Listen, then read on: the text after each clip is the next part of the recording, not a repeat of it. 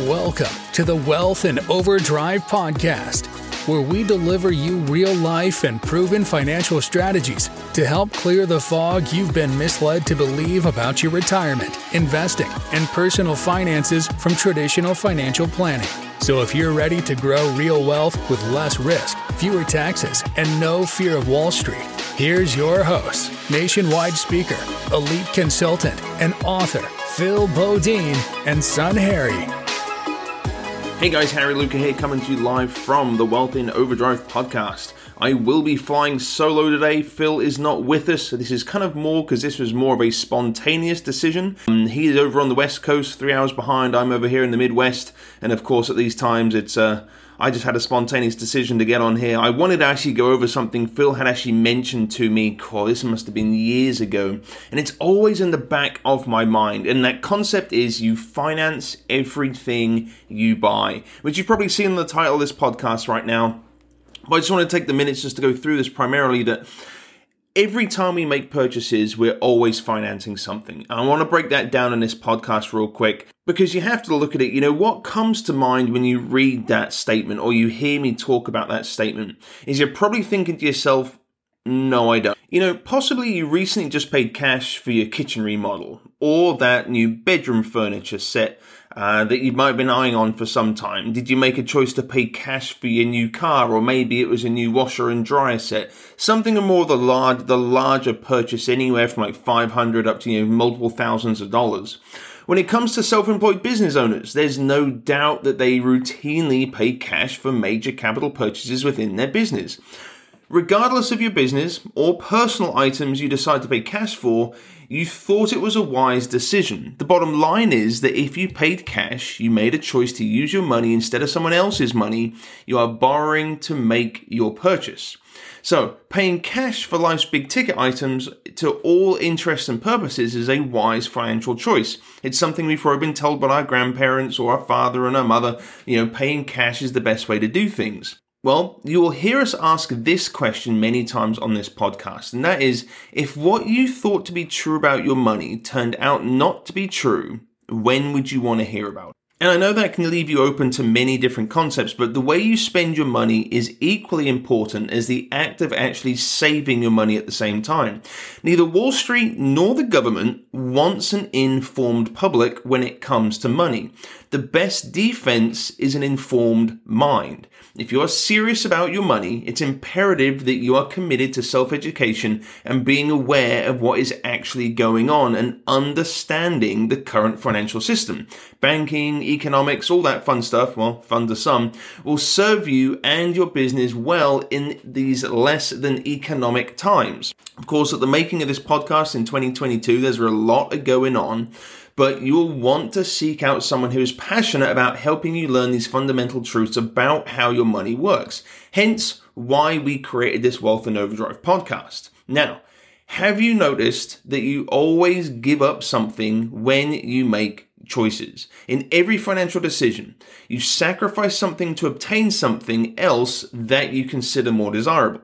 For example, you might forgo current buying to invest funds for future purchases, or you might gain the use of an expensive item now by making credit purchases from future earnings. You are constantly making choices among various financial decisions. So, in making those choices, you must consider the time value of money, the increase in an amount of money as a result of interest earned. Saving or investing $1 instead of spending it today results in a future amount greater than $1. So every time you spend, save, invest, or borrow money, you should consider the time value of that money as an opportunity cost. Spending money from your savings means future lost interest earnings or lost opportunity cost. You'll hear us talk about lost opportunity cost, and it'll come up in many times in future episodes from here. But failing to learn the lessons of lost opportunity costs and the value time of money is a serious impediment to growing your wealth. You finance everything you buy. You either earn interest or you give up the ability to earn interest. So if you give up $1 today, it not only costs you that dollar, but what that dollar could have earned had you been able to keep it. So in order to avoid interest lost and its opportunity cost, you must understand the rules.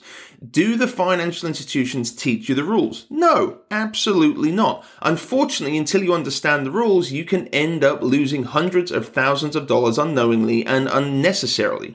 It's not our job to play the game, but to teach you the rules. It's about the process, not a specific financial product. So we always go back to the old terms of if you had Tiger Woods and a set of clubs. Would you rather Tiger Woods' clubs to go out and play a round of 18, or would you rather his 30 years of knowledge and strategy and his swing to go out and play the game? So no matter how good his clubs are, i.e. the product, you always want his ability and his swing, i.e. the strategy. So the person that pays cash for them, for most everything is really what they class as a borrower. They borrow from themselves and then make payments back to themselves to get back to where they were before they made their purchase, thereby giving up the interest their money would have earned. They reset the compounding interest, which was a devastating effect to their long-term wealth accumulation.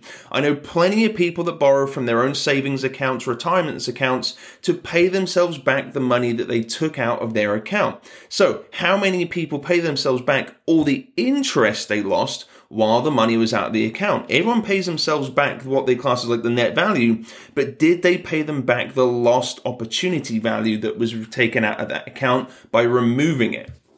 True wealth creators understand the principles of banking and economics. Wealth creators understand the rules. They understand how to use other people's money to maximize the efficiency of their money. They know the power of accumulation, an increasing pool of money that provides them accessibility, control, and uninterrupted compounding interest and growth. So, what are we saying?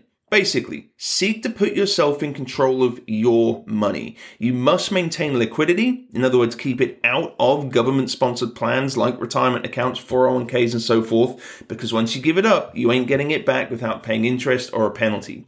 Use the control of your money all the while earning uninterrupted compounding interest.